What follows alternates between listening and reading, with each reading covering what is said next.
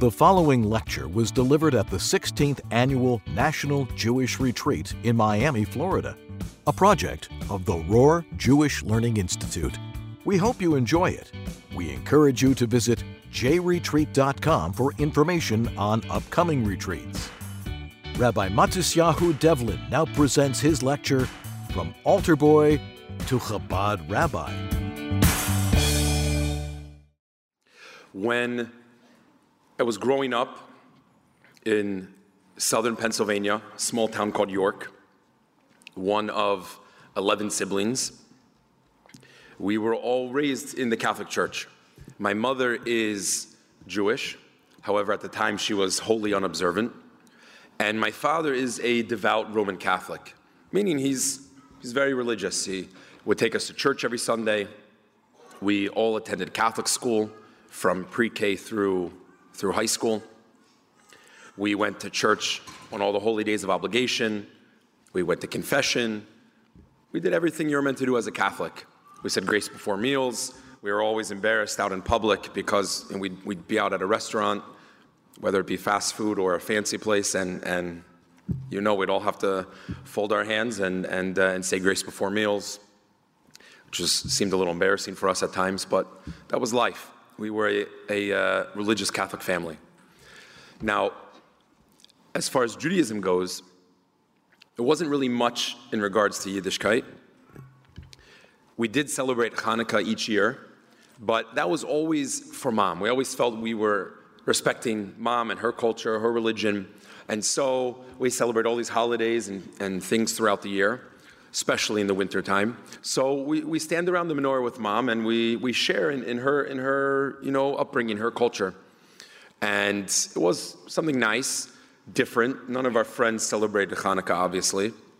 And we'd sing this Hebrew song with some Hebrew words that we don't know, and we would take turns each day lighting the menorah. So not everyone got a chance each year. So you were kind of bummed if you didn't get a turn that year to light the menorah. But that was the extent of our Judaism, something that was Mom's culture that she shared with us. But as far as we went, we were Catholic. And we were very involved. My siblings and I, we were all altar boys. We sang in the choir. We would read the readings at the Sunday Mass, any other volunteer work that was needed. My father, as a doctor, served on some of the boards in the church. So we were, a respected family, kind of a poster family of our parish, of our community. Now, I was pretty involved in my Catholic faith personally, from among my siblings.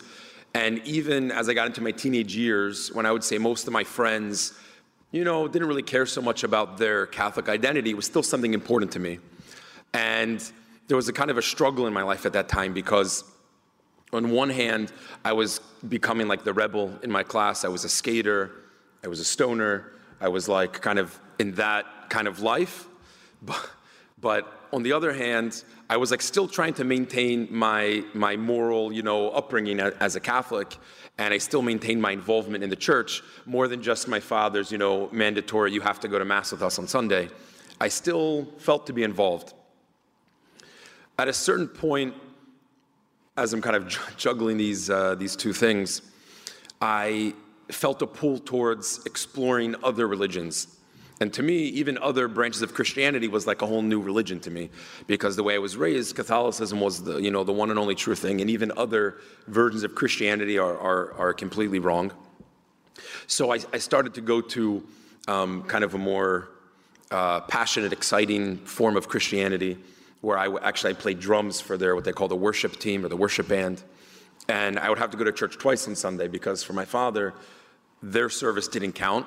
So I'd wake up early to go to the Catholic Mass, and then afterwards I would go to the other church to play drums for them.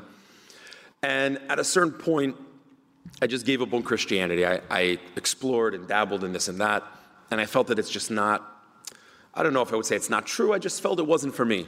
There must be something else out there. So I spent my high school years between getting high and skating and between drumming. I'm a percussionist, and I played in everything. I was in marching band. I was in I played in the local professional symphony orchestra, And I had my own rock bands and everything, and jazz band. So between all, my other normal things I was doing as a teenager, I was exploring other religions, other cultures, other philosophies. And I can't say I got so into the nitty-gritty depths of it. I was a teenager. But just this notion that I felt there was something more in my life that wasn't there at the time. I got to senior year of high school. Miraculously, somehow I made it. And my senior year, I thought, I have to really straighten up. I'd been getting into a lot of trouble. And I thought, I really need to just get out of here. I could keep my head down this year, stay out of trouble. I had good grades, I had good SAT scores. I'll go to some school, I'll pick a school far away. And, new place, fresh start. It didn't work out too well because a few months into the school year, I'll set like a timeline here. This was November of 2008. I was 18 years old. I was called down to the disciplinarian's office. In fact, the disciplinarian actually came up to class. I remember I was in a business economics class, and the disciplinarian himself came to take me to his office, and he starts searching my pockets and my backpack and was looking for whatever substance he thought I had, which I was not stupid enough to have in school. And ended up finding a small pocket knife. I'd also been a Boy Scout at some point, so I carried like a little Swiss Army knife with me, which at the time, you have to remember at the time, having like a pocket knife in a small town in Pennsylvania, I had friends that had their shotguns in their cars, So, since I was not the most liked student in the school, they kind of used this as a pretext to expel me from school. And not only that, but they called the police. I was arrested. And my parents were mortified, of course. I soon found myself no longer residing with my parents. And I was renting my own apartment, which I was evicted from. And I was fired from the job I was working. And really my life was just, started going even worse than it was until now. So at that point, I realized I have to just leave. I had a little bit of money saved up. I sold whatever I had of value. I got in my car and started driving. And I didn't even tell anyone. I figured people would stop me. But I knew I have to do this. I have to get out of here. I have to find out about the world. I have to find about my place in the world. I have to figure out who I am, where do I belong, where do I fit in. And I didn't really have much of a plan. I didn't really know what it is I wanted to do. I had just read On the Road by Jack Kerouac. Anyone who's familiar, that was what I was reading. I was trying to live with that. And I thought, I'm going to do what he does. I'm just going to, I'll work as a farmhand in the Midwest, and I'll just do whatever. Wherever I go, I'll figure things out to make a little cash to move on to the next town, just explore the world. No one's stopping me, So I don't get very far from home. I made it to New York City, which was about, maybe 5-hour drive tops from York, Pennsylvania. But, coming from a small town, I never traveled very much. I had a big family, so we never really went anywhere. To me, it was like going to China. I don't think 5 hours was one of the furthest places I'd ever been from my home, other than going to Disney World as a kid, So I'm in New York, exciting place. I'm just partying and just doing whatever I feel. I go through all my money. One night, when I was planning to sleep in my car, which was my residence most nights, my car was not where I left it. And I find out that it was impounded, and there's whatever fee to get it out, and every day they add an additional fine. I had no money, so I was officially homeless at that point, if you will. One night, I seek refuge in a Starbucks. This is probably the end of February, beginning of March 2009. I'd been living on the streets for a few weeks in New York, and I walk into a Starbucks, it's open 24 hours, safe, warm place. So I put my head down at a table to sleep. I wake up a few hours later, and there's a teenage boy and girl at the table next to me, maybe a little younger than I was. And this boy has a yarmulke on his head. Now, I knew this was like a Jewish thing that Jewish people wore. I had no idea that this was something that was still done. To me, Jewish things were like ancient. It was like very old. No one does them anymore. Like I knew my mother. My mother is probably the only Jewish person I actually knew, and my bubby. But I never actually really met Jewish people. There's not too many Jews in York, Pennsylvania. So when I see this young man with a kippah on his head, it was like the most foreign thing to me. But I thought, okay, he's obviously a Jew. My mother's a Jew. I'll start a conversation with him. I've always been I've always been very good at just talking to anyone, anytime, any place. So I say, hey, what's up, man? You're Jewish? And he says, yeah, obviously. And I said, oh, cool. My mom, she's a Jew also. So he looks at me and he says, so you're Jewish? I said, me? No, I was baptized and, I went to Catholic school and church. I don't really believe in that stuff anymore. I told him, I said, I don't even know if I believe in God, but I'm not Jewish. In my mind, it's really a little bit deeper than that, because the way that I grew up, we'll just say that no one aspired to be a Jew. There was kind of a totem pole. There was a hierarchy of society, and as Catholics, we were the cream of the crop. On top, that's it.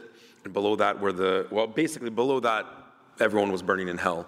But there was still a certain, the other Christians who are also going to burn in hell, but they're just below. And then you have other, people who are good people and moral people and man's best friend, dogs, eventually. And then you get to Jews.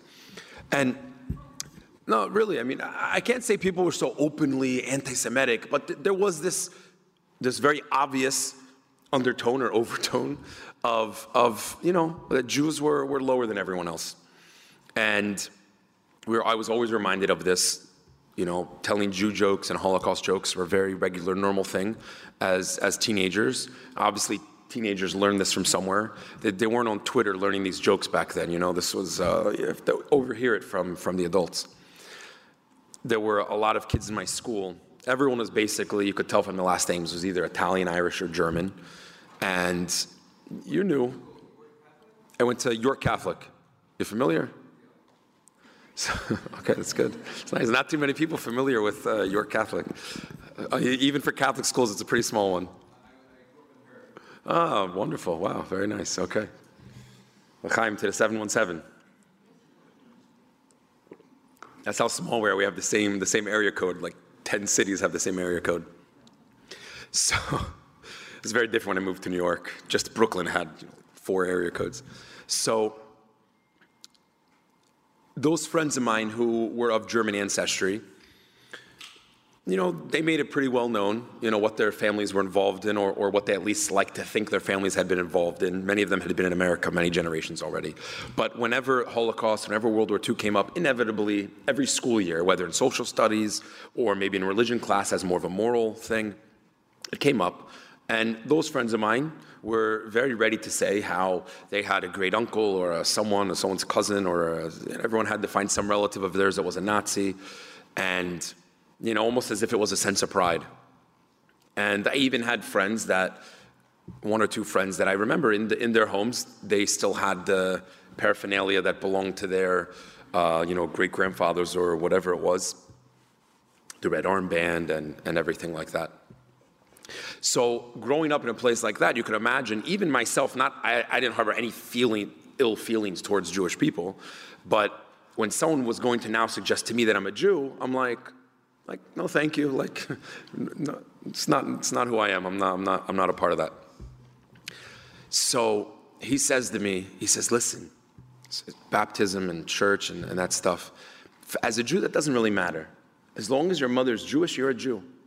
Your mother has a Jewish soul, and when she gave birth to you, she passed on a Jewish soul to you. I was kind of taken aback by that. It was not something I would expect to hear, and it was, something kind of captured me by that. So many 18 years, growing up in the Catholic Church, and it never spoke a whole lot about a soul or a type of soul, a Jewish soul. It just sounded interesting. It piqued my interest. So we're talking for a little while, and mostly I'm just looking for the opportunity when I can get the handout, and asking for a few bucks or, a coffee or something, a bed to sleep in. And in the course of our conversation, he's just going on and on telling me, the ABCs, maybe all the way to Z, about Judaism. And we spoke for hours and hours until it was already morning. And at a certain point, he tells me that I should go to this place called 770. He says, if you're a Jew, and you're not really sure, what you're meant to do in life, you should go to this place called 770, and everything will work out. So, like some people here are wondering what is 770. I didn't have a clue what it was. I thought he was going to tell me about some type of homeless shelter, some type of like, I don't know, like Jewish halfway house. I don't know. I don't know what he's going to tell me about. To me, at that point, I wasn't like, I didn't want to go to any type of homeless shelter or anything like that, because I felt that would mean like, okay, like I'm definitely homeless. I'm definitely like, a certain stigma that goes with it. To me, I was just stuck. I was kind of in a rut, and I just needed to figure out a way to just get out of it and get out of New York and move on to my next destination. So I say, what is this? What's this place? He tells me, it's one of the main synagogues of the whole world. You go there, it's in Brooklyn, you get on the 3 train, get off on Kingston Avenue, and he describes for me what it looks like. He says it's a huge synagogue. I'm telling you, go there and just tell someone there that you're Jewish and everything's going to work out. I thought it sounds really wild, but okay, let's see what's going on over there. I've never been to a synagogue. Maybe it could be interesting. So I get off the subway in Brooklyn in Crown Heights, and I see this big building, a bunch of guys he told me there'd be a bunch of guys with black hats and beards, and I have no idea what that was even mean, black hat. Now I know what he meant, obviously, but sure enough, I see a bunch of guys with fedoras, wearing, suits and fedoras, and it's very interesting. Beards I knew, because at the time, even before it was cool to have a beard, York, Pennsylvania, you have a lot of bikers and, lots of people's beards. The Amish are nearby. Beards I was used to. So I walk into this building, and I'm just kind of in what's like the lobby, not really sure what do you do in a synagogue. I don't have a clue. I don't know, what do I do here? There's a lot of people coming in and out. I don't know, within 30 seconds, some guy accosts me, starts speaking to me in some foreign language. And I'm standing there with like shoulder-length hair. I have ripped jeans, and not because I was homeless, but that was my style. That's how I dressed. This guy grabs me by the arm, and he's speaking to me in some foreign, babble. And I said, "Hey, dude, do you speak English? I don't know what you're saying." And he says, no, cover your head. And I'm like, not really sure exactly what he means. So he takes me into the synagogue itself, and he finds a yarmulke from someone, puts it on my head, and he looks at me and he says, tefillin. And I'm like, I don't even know what to respond. I don't know what I'm supposed to, like, I don't know what he said. What does it even mean? Like, so I'm just staring at him blankly. And he says, tefillin. Like making the sign language as if I'm supposed to understand that. So he does that a few times, and each time he's like wrapping his arm around his hand more vigorously. And I'm like, at a certain point, I'm like, dude, I don't have a clue what you're trying to say. Tell me in English. I'm happy to oblige. Just like, tell me what you want. So he says, just a second, you're Jewish? I said, I don't know, man. This guy in Starbucks told me last night I'm a Jew. So he says, wow, Jew, not tefillin, best day of your life. I'm thinking to myself, I saw there's free coffee and cookies in the lobby. Definitely one of the best days of my life right now. So he asked me, is your mother Jewish? Is your grandmother Jewish? And go through, the whole, 21 questions. And I had just walked in, a few minutes before. And there was a very marked difference of what I observed walking into a place like 770 versus a Catholic church I grew up going to.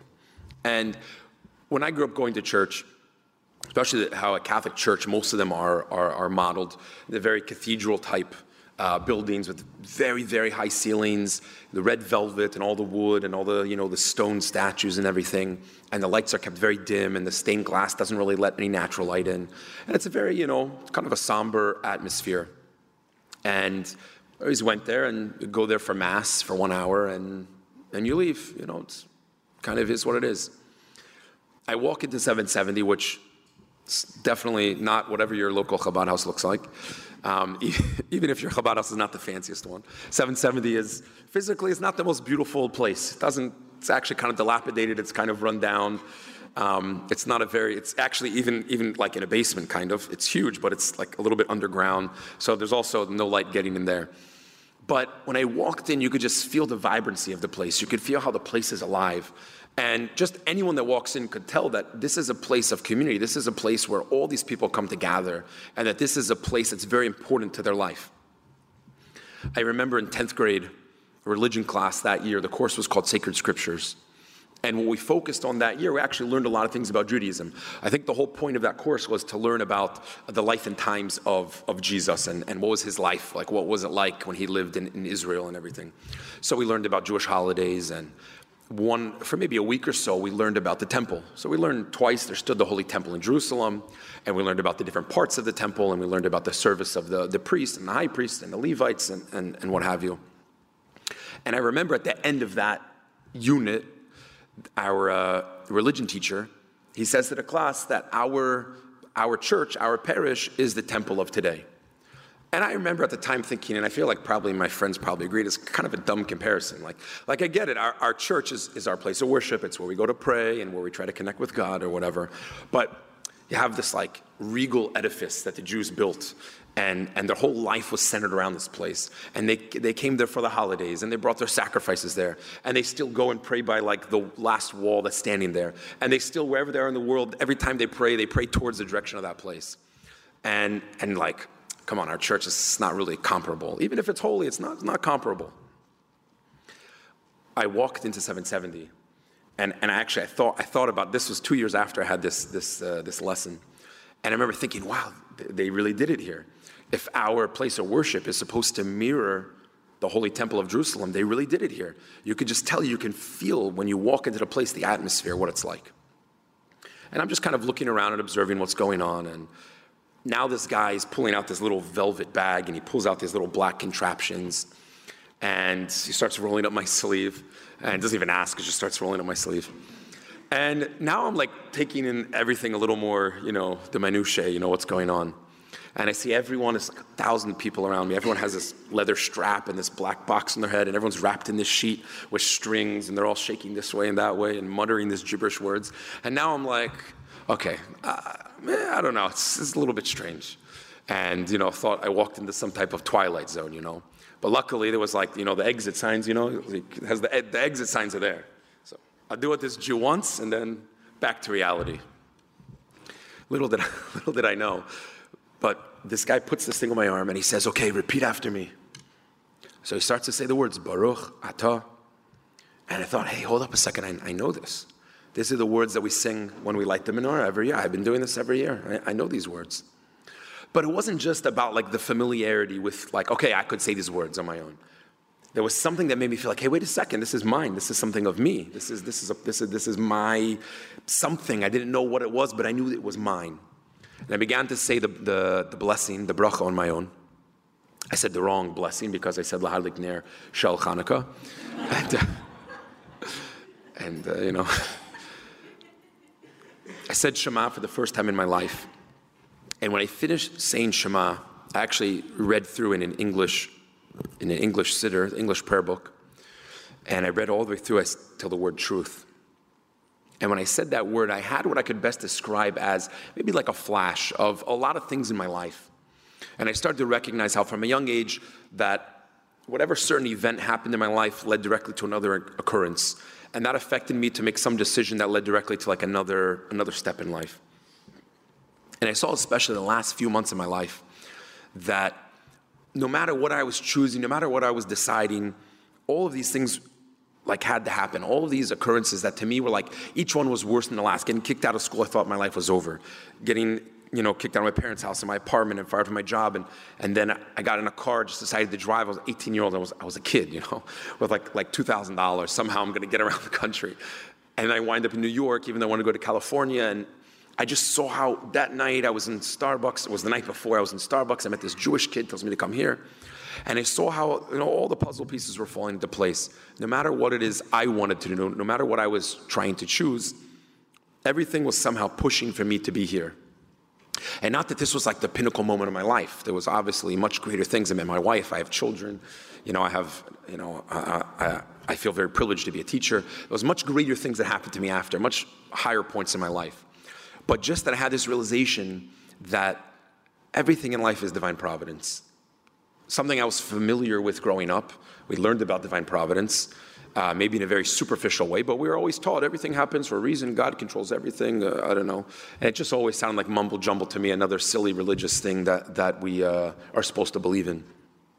But in that moment, it couldn't hit me harder in the face. And that led me to have the much stronger notion, which was that I'm a Jew, whatever that means. And I want to do right now whatever a Jew is supposed to do. Now I have no clue. Where do I go to find out? How do I start to live like a Jew? I'm not sure. Happened to be I was in the right place. So this young man who had put on tefillin with me, he says to me, would you like to go to yeshiva?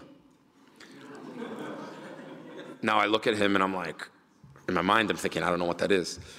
But I say, I have one question for you. Is a Jew supposed to go to that the place you just mentioned? He says, oh, betach, of course, every Jew has to go to yeshiva, no question. I said, all right, let's go. So he walks me half a block away from 770, where there's a very special yeshiva, a school for young men, young in spiritual years, we'll say, where men who grew up, whether 18, 28, 38, 48, men who grew up maybe not in an observant home, maybe didn't grow up with a formal Jewish education, maybe had more or less some type of observance, less observance, and now they're at a point in their life where they want to learn more, they want to connect more, they want to delve into and explore their Jewish identity. Maybe they want to learn Hasidic teachings, or they want to learn from the Talmud, whatever it might be. Maybe they want to come and just experience a week or 2 weeks or a month or a year in just totally immersed in Judaism. This was actually the first of its kind, first school of its kind in the world. So I walk down the street. First thing I see is a big sign that says Rabbinical Seminary. And the word seminary for me was very scary, because to me seminary is where the priests go and they don't get married. And it's okay, well, at least see what's going on here. Luckily for me, they were serving breakfast, so I got to have real food for the first time in a while. And afterwards, someone tells me there's a class in the Talmud. I don't even have a clue what that even means. So I sit down in this beginner's class of the Talmud. The rabbi comes in and he says, oh, we have a new face. What's your name? So I said, oh, hi, Rabbi. My name is Matt. And he says, no, your Jewish name, of course. So I don't know what you're talking about. My full name is Matthew. It comes from Hebrew. So he says, no, like your Hebrew name, when you were born by your bris milah, you got a Jewish name. And I'm like, I don't know what you're talking about. So he says, okay, no problem. How's your Hebrew? So I said, I don't know. I don't know anything. He says, no problem. He gives me an English translation of that volume of the Talmud they were learning. The content of the discussion, that particular discussion in the Talmud was like, I couldn't have the first inkling of why this was even being discussed. It seemed so foreign, so unrelatable, so like old and like, but it was a certain intrigue of this kind of back and forth between the different academies and schools of thought, the different rabbis, and trying to bring proofs from verses in the Torah and trying to bring stories to prove it and getting sidetracked and, trying to then bring it back together. It was intriguing. I sit down with the rabbi who taught the class afterwards. And he asked, how'd you get here? What's going on? I said, I don't know. I was in Starbucks last night. This guy told me to go to that synagogue on the corner, and I don't know. I leave the yeshiva a few hours later after sitting in a few classes and also getting lunch, which was maybe the main point for me at the time. And just kind of like reinvigorated to continue my journey. I was like, okay, cool. Like this is what I set out to do. I found out I'm a Jew. I'm going to do whatever 5 things I know about Judaism. I'll cover my head. I won't eat pork, or whatever like things I might have happened to know. And I got to get some cash. I got to find a way to get my car, and I'll continue my journey. I'm like, I felt excited that I'm finally like getting to that point of achieving what I left my hometown to do. That night, I need somewhere to sleep, so I go to another Starbucks. There's quite a few of them in New York. And I'm sitting in the Starbucks, and I'm thinking, you know what? Like, I have to just call my parents. I have to just call them and tell them, I'm stuck and I'm stranded and I need some help. But I am still, a stubborn teenager. And even in the situation I was in, I'm going to be the one to give in first. I'm going to be the one to initiate. I'm going to be the one to apologize. They have to apologize to me. They're the ones that screwed me up and made me this way. They weren't, of course. Now, looking back, I see that. I'm about to ask the guy next to me for a little bit of change so I can go to a payphone. When in the door, where I'm sitting, I could see the door. In the door walks a young man and woman, maybe in their early 20s. This man has a beard. He has a black hat. This young lady is dressed modestly. And I right away recognized these are Jewish people. A day before, I'd have no idea these are Jews. I would have no idea that these are Jewish people. I spent like 5 hours in Crown Heights in Brooklyn, a Jewish neighborhood. Now I'm an expert on how Jews look.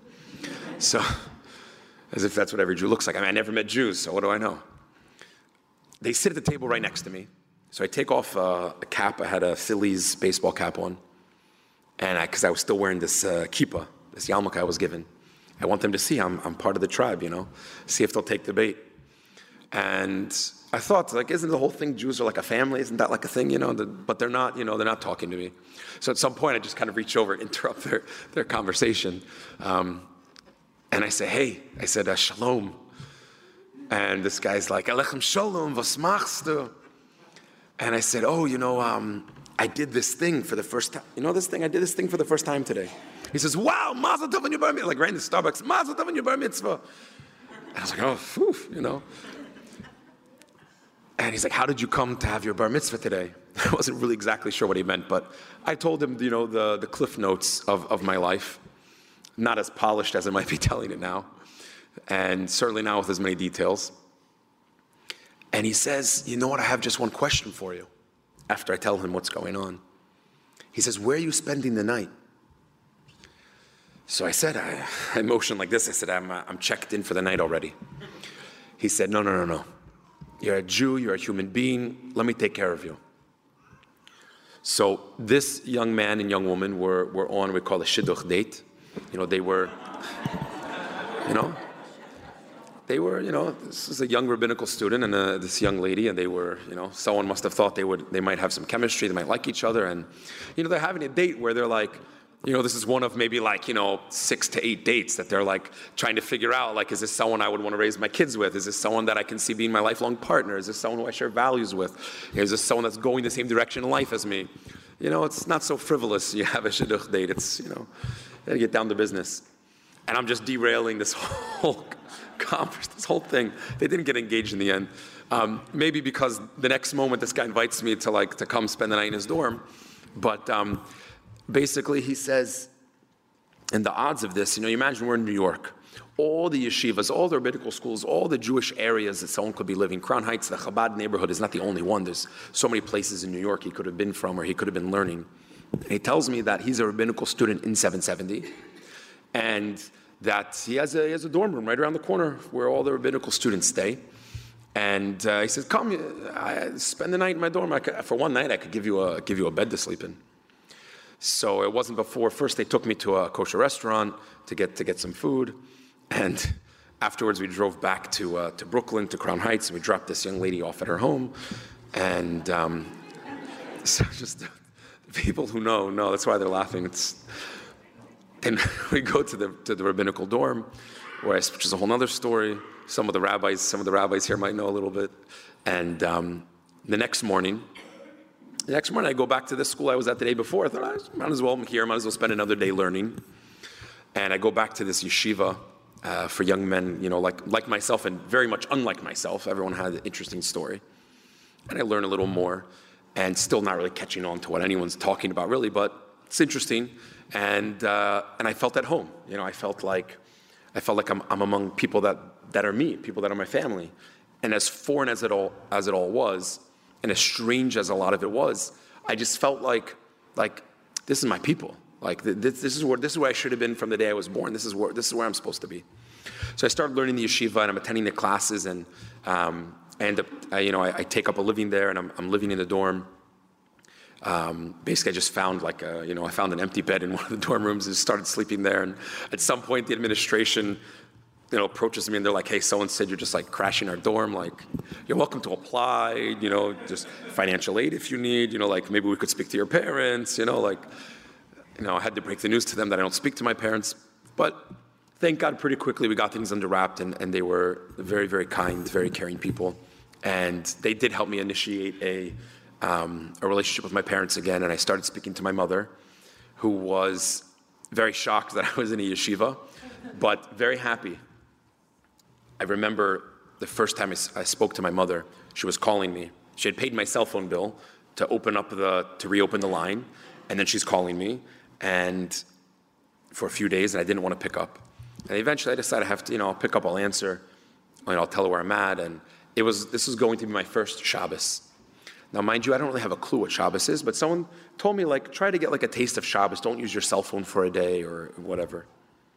So I thought, this is a good time to answer. I'll tell my mom that it's almost Shabbos. She doesn't really know what that is, but I'll be able to give it's some type of excuse. It's a good Jewish excuse that I can't talk, and at least I'll tell her that I'm okay. So I pick up, I'm like, hey, what's up, Mom? And as if we spoke the day before, it's really been several months since we spoke. And my mother says, Matthew, Devlin, where are you? We're so worried. Please just come home. Forget about everything. I said, no, Mom, don't worry about me. I'm in yeshiva. Everything's fine. That's when most mothers will get worried, right? So I said, Mom, do you know what yeshiva is? She's like, yeah, I know what yeshiva. I'm Jewish. I know what yeshiva is. She's like, well, what kind of yeshiva? What do you mean you're in yeshiva? She said, it's Chabad. Do you know what that is? She's like, yeah, I'm a Jew. I know what Chabad is. So the next thing my mother says, how are you? What's going on? Are you okay? I haven't spoken to you in 3 months. She says, wait a second, it's Shabbos. How are you on your phone? Because this was literally this was right before sundown. This was the last moments you could really be on your phone. So I'm just I don't even know how I'm supposed to even react to that. I don't really know what Shabbos is. I assume my mother doesn't know, but now she's telling me, and I'm she's like, no, it's okay. Call me back tomorrow night. So I spoke to my mother after Shabbos, and she tells me that she grew up in what she calls a traditional home. My mother grew up in the suburbs of Philadelphia, where her family kept kosher, and they kept some semblance of Shabbos when she was a kid. And just as she was growing up, and just things happened, and Judaism kind of fell by the wayside. But she grew up, in a very, very Jewish home, very traditional, observant to a certain point. So for my mother, it was very exciting. She was very proud, very happy. I was in yeshiva. From all the places I could have wound up, for her estranged son, it was very nice for her. She was very supportive. My father, not so much. My father later remarked to National Geographic when I was featured on a documentary called Only for God, Inside Hasidism. You can find it on YouTube. They asked him, what did you think when your son first began to attend yeshiva, first became, observant? So my father says, I think at a time in my son's life when he was very vulnerable, a God-fearing people took him in, and then he kind of trails off. He's trying to find something nice to say, It wasn't really his favorite thing. And he goes on to then say, he says, but, in Catholic, dogma, baptism leaves an indelible mark on the soul. And so, he doesn't really want to say, but because he's trying to be kind, the documentary is about Judaism. But he means okay, at least he still was baptized, so there's still hope for him, It took a while for my father to come around, but much later, he did. I spent I'd say about 4 or 5 months in yeshiva, total turnaround in my life. Not just as a Jew, not just, I became observant and I learned more about our traditions, our people, our faith, our religion, keeping kosher, keeping Shabbos, but just as a person, as a human being, I became much more of a mensch. I became someone that I felt, I could be proud of who I was, a good citizen, At a certain point, it began to really weigh on me, all these lifestyle changes I made. I was, from all the type of people I could have been, my personality as a teenager, I was the rebel. I was the one who was fight the power, fight the rules, go against, the norms. And now, I'm noticing I took upon myself all these rules, all these laws, all these things I have to do every day. And I started feeling I don't know, is this really me? Is this really who I am? And, when that kind of initial excitement wore off of discovering who I was as a Jew, I felt I don't think this is for me. At least not now. It's not for me. I spoke to my parents, and they agreed that I can move back home. A few stipulations: I have to finish school, to go to college, I have to have a job, normal expectations. Can't use or drink. So I told my parents, of course, that's what I want. That's what I want in life. If I learned anything in yeshiva, I want to turn my life around and be a good person. So I left yeshiva. I moved back home. Totally dropped all observance. I was still very proud to be a Jew. That I can say. I was very, very proud to be a Jew. And my father was trying to encourage me to go to Mass on Sundays, and I was like, no. And he's like, well, you're not doing anything in your religion. And I said, yeah, but I'm a Jew. I can't go there. I can't go to the church. I was living at home for about maybe a month or so, maybe 6 weeks, when I kind of violated the rules of my parents, and they were on vacation. I threw a big party at my house, and my parents discovered. I thought I was good. I thought I cleaned up every beer can, every piece of evidence of everything, and whatever. One of my neighbors told my parents. So my parents were pretty upset about it, and long story short, I was not living in my house again, my parents' house again. So now I began to couch surf, as I call it. I was a few nights this friend's couch, a few nights this friend's guest house, this friend's basement, this friend's guest room, just kind of place to place. It's a real haze to me. I don't really remember the next couple weeks of my life. It was my birthday at the end of July. I turned 19. And a few days later, I was with a friend skateboarding. We were longboarding, downhill skateboarding. And we had one of these longboards, one of these skateboards. And so what we were doing was we were taking turns. One of us was in the car driving behind, and the other person was on the skateboard, and we'd go down this. It was in a neighborhood with a big series of hills, so to walk all the way back up was another 20 minutes every time, so we would just drive back up every time. So one particular run, it was my turn on the skateboard. And I was going around a very sharp curve, doing about 35 miles per hour, which is why I explained the whole thing about the car, just so you get an idea of it. And going around that curve, which I have no recollection of this, I fell. I wasn't wearing a helmet or any protective gear, and I fractured my skull. So in the moment, I was sitting there with the pool of blood around my head. My friend slams on the brakes. He gets out. He runs over to me. He said he kind of started screaming my name, and he was shaking me a little bit, and I was just fading in and out of consciousness. So this friend of mine, who really, thank God he saved my life, but he did kind of a stupid thing. He decided that he'll just drive me to the hospital. The hospital was 5 minutes away. So he thought he'll put me in the car, and he'll drive me to the hospital. He's going to call 911 to dispatch an ambulance. Who knows where it's going to come from? And obviously, we were kids. We don't really know if you have someone has a head injury, God forbid, just to check the airways that they're breathing and not to actually move the person. But my friend put me in the backseat of his car, and he's going through red lights and stop signs and just rushing to the hospital. Pulls up to the ER, runs inside frantic. They come out with a stretcher, and they take me into the hospital. And they did an MRI or some type of scan. And they ended up putting me into a medically induced coma. My brain was swelling. And ultimately, they called my father. They got a hold of my father and told him that he should bring in his family because possibly I have only 24 hours to live. Obviously it was wrong, so I can not be so dramatic because I did live. But they said 24 hours. My father wanted to have a priest come in to do they call the last rites, and my mother said no. She said he's a Jew, and she ended up calling the yeshiva I had learned in, asking them if they would say the Tehillim, if they would say the Psalms on my behalf, which is what we do whenever a Jew is in need of anything, any situation. So obviously I lived, but it wasn't for another day. Another day they said maybe not another 24 hours. The next day then they said I would live, but I would have to relearn to walk. I would have to do a lot of speech therapy. I would have to go to a neuropsychologist to rewire certain types of thought processes, and a long road to recovery. I ended up spending less than 6 days in the hospital. And during that time, I was walking already with help, but that was already above and beyond what they thought would happen. I was released to go to a rehabilitation center where I was supposed to relearn to walk, but I was already walking. So I spent less than a week there also. I went to the speech therapist, and the speech therapist told me that, everything's fine. You don't have to be here. I went to the neuropsychologist, did a series of tests, verbal and written, and some things on the computer. And he also told me, everything's fine, totally normal. Don't have to get any type of therapy. I had headaches for a month. I had a good prescription for that. And my mother kept under lock and key. Of course, my parents did let me move back in again, of course. They took care of me. I got to even have a TV in my bedroom, which no one of my siblings, we never had TVs in our bedrooms, so that was nice, on bed rest. And this was now the end of the summer, and obviously after going through such an experience, I was just really thinking about, like, what am I doing here in this world, And even at the time, I actually didn't know the gravity of the situation. It was really only later that someone told me.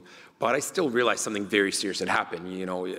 I have this vague memory of skateboarding, and then the next thing I know I'm laying in a hospital bed with all kinds of, IVs and machines attached to me. I knew something very serious had happened. And I'm just really thinking about, like, what am I doing here in this world? As a Jew, as a human, I'm bringing myself down, I'm bringing everyone down around me, when in fact, really, I'm here to do good. I'm here with a purpose. I'm here with a mission. And it's not to take people down. It's to have this corner of the world that I was entrusted with and to try to build that place up, in any way that I can. And I started thinking, maybe I should go somewhere for the high holidays. So I find out the closest Chabad house, which was about, maybe about 45 minutes from home. And I go there for Rosh Hashanah and Yom Kippur. It was a Chabad on campus at Franklin and Marshall College. And I was going there every Shabbos. So I started keeping Shabbos. The Chabad rabbi encouraged me to start keeping kosher. And I was back in high school at that point. I finished out my senior year in public school, wearing tzitzis and a yarmulke and everything. And at that point, when I finished high school, I really had two options. I had gotten into college in Lancaster by the Shliach, by the Chabad house, and I even had a job set up, and I had living arrangements. And I just kind of had a desire that I want to go back to yeshiva. Maybe I'll go to university after. In my family, it was like expected. Everyone has to go to university. There's no ifs, ands, or buts. You have to go to college after high school. So I tell my mother my plan that I think I want to go back to yeshiva. She says, of course, no problem. It sounds, good plan. She says, there's only one condition. She said, you have to be the one to tell your father. So my father, yeshiva already is not liking it. Not going to college for my father was like, can't go, father's a doctor, he's an academic, type of person. So I tell my father, I remember I walked up to him, and I said, Dad, I'm going back to yeshiva, and I just walked away from him. I was like, I'm not standing here for a conversation, I'm just, So I literally just packed up my bags and went to yeshiva the next day. And I ended up learning for 5 years in yeshiva. I did not end up going back to university. Although 5 years in yeshiva is pretty intense learning. And during that time, I received my rabbinical ordination. And then finally, in that last year of learning, when I was a student in 770, where it all started, I was introduced to my wife by some mutual friends, thought that we would hit it off. And I guess we did, and I think we still are. And now 8 years, we're now married 8 years, with 4 beautiful children. And we eventually did make it to California. At a certain point, after we were married for a short while, we had the opportunity to be the Chabad emissaries at University of California, Riverside. And so we were there for about 2 years, and then we relocated here to Florida, where my wife grew up. And I have the great privilege to be a teacher. I teach 4th grade boys, and it's just an unbelievable privilege to be the one who's so involved and so in charge of a child's, not just education, but their upbringing, right? We use the word chinuch in Hebrew. It's not really just education, it's really the entire upbringing of a child. And, a lot of kids, they spend more hours of the day with their teacher than they might with their parents, right? They sit there for hours with the same teacher, and you're a very, very big influence in their life. And I realized when I first started teaching, I was teaching 1st grade. And inevitably, there's kids that call me Tati. Accidentally, instead of Rabbi, they say Tati. They say Dad, Daddy, Father. And then you get to the point where once or twice you have a kid even says Mommy.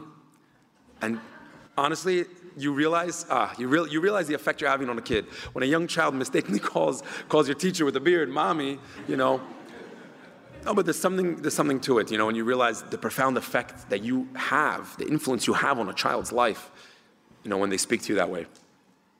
And, over the years, things built up really well with my father, as I had hinted to before.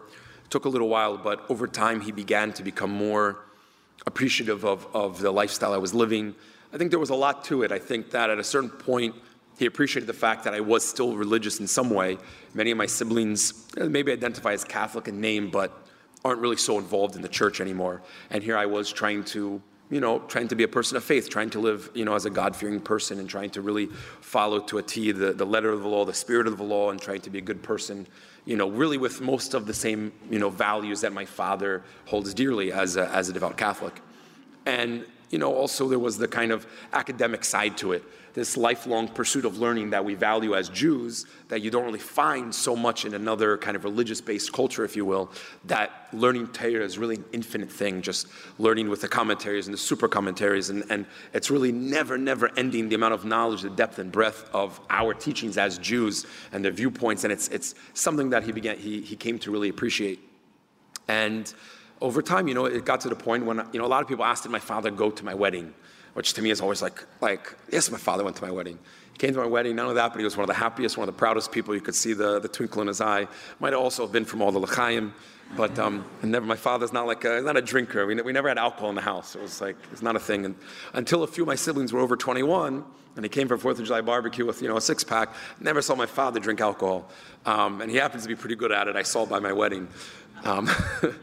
But my father was there, and he definitely became very, very proud of the person I am, and definitely has a very loving, deep connection with my children. And they always want to call him and speak to him. And Baruch Hashem, it's a blessing. It's a beautiful thing to have such a connection, regardless of whether Jewish or not Jewish. But to have the special connection that both my parents really have with my kids as the grandparents is very special. My siblings, I'll just say now because people end up asking. My siblings, each one kind of in their own way over time, became closer to their roots as a Jew. Before this whole journey of mine began, none of us would really have affiliated or called ourselves Jews. Even there were times when people would tell us, oh, so you're half Jewish, half Catholic. And our response was always, it can't be half a religion, like we were baptized, so we're Catholic. You're not born a religion, that's not how it works. Of course, as a Jew, we know that is how it works. We are born into our Judaism. Regardless of the framework of how we live our Judaism, we know we're born a Jew. So at a minimum, my siblings started to have that notion that there is a Jewishness to them. They're not really sure what that means or what do they do with that, but they do have this certain Jewishness to them. As the years went on, each one kind of took on a certain mitzvah or mitzvahs or something that they found meaningful. A big part of it was actually Hanukkah. And I have to say it was actually because of my son. My son, Mendel, who is now 7 years old. This was about 3 years ago. I remember he was 4. And about a month before Hanukkah, he says to me, Tate, my cousins, they don't really know about Judaism, so I have to be responsible for them. So I want to make sure they celebrate Hanukkah. And I'm like, okay. What do you want to do? For me, I was always very hands-off. I never wanted my siblings to feel like I'm preaching to them or proselytizing. I was always very hands-off and just kind of, live and let live. And maybe when they see the things I do, or maybe I share a little thought with them once in a while, it might inspire them. And some of them it did, a little more here and there. So he says, I want to send all my cousins a menorah. I said, okay. Well, myself, I would never do it. If I tell them it's from Mendel, he's sending his cousins, a nice little gift, yeah, they would be down with that, They're familiar with Hanukkah. They still go home to celebrate Hanukkah once or twice, each year with my mother. So we box up some menorahs, the little metal ones, all the Chabad houses give out with the wax the colorful candles.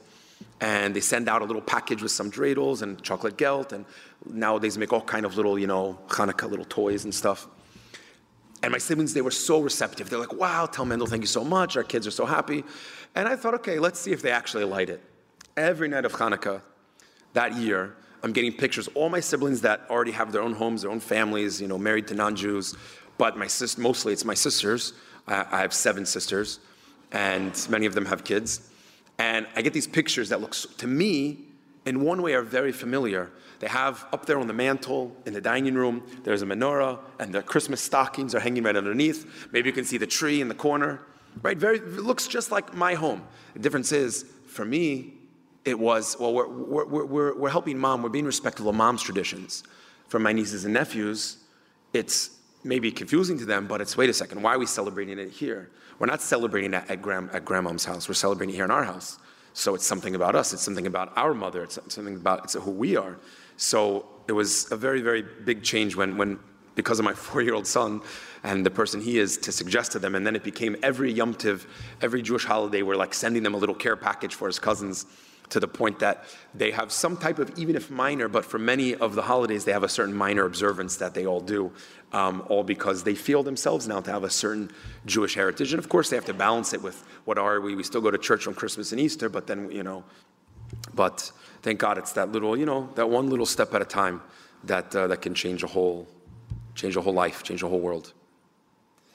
I just want to say, just to finish off, because they came with me already like 5 minutes ago with the 5-minute warning sign in the back, that just to touch on one point that I really want to bring out, which is the whole idea of divine providence. We call hashgacha pratis in Hebrew. And I mentioned earlier that I had a moment where I really felt that divine providence was something applicable, it was real, it was something that really, we see it in our lives.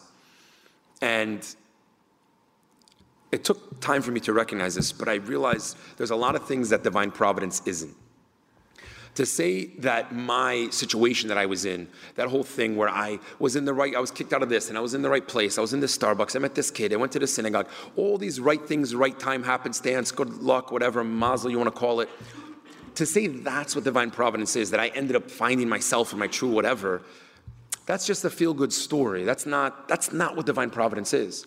Because as much as it was divine providence for me, that I had this whole life-changing event that I went through, and then again, this whole accident I went through that then also changed my whole life, it was just as much divine providence for everyone on the other side of the table.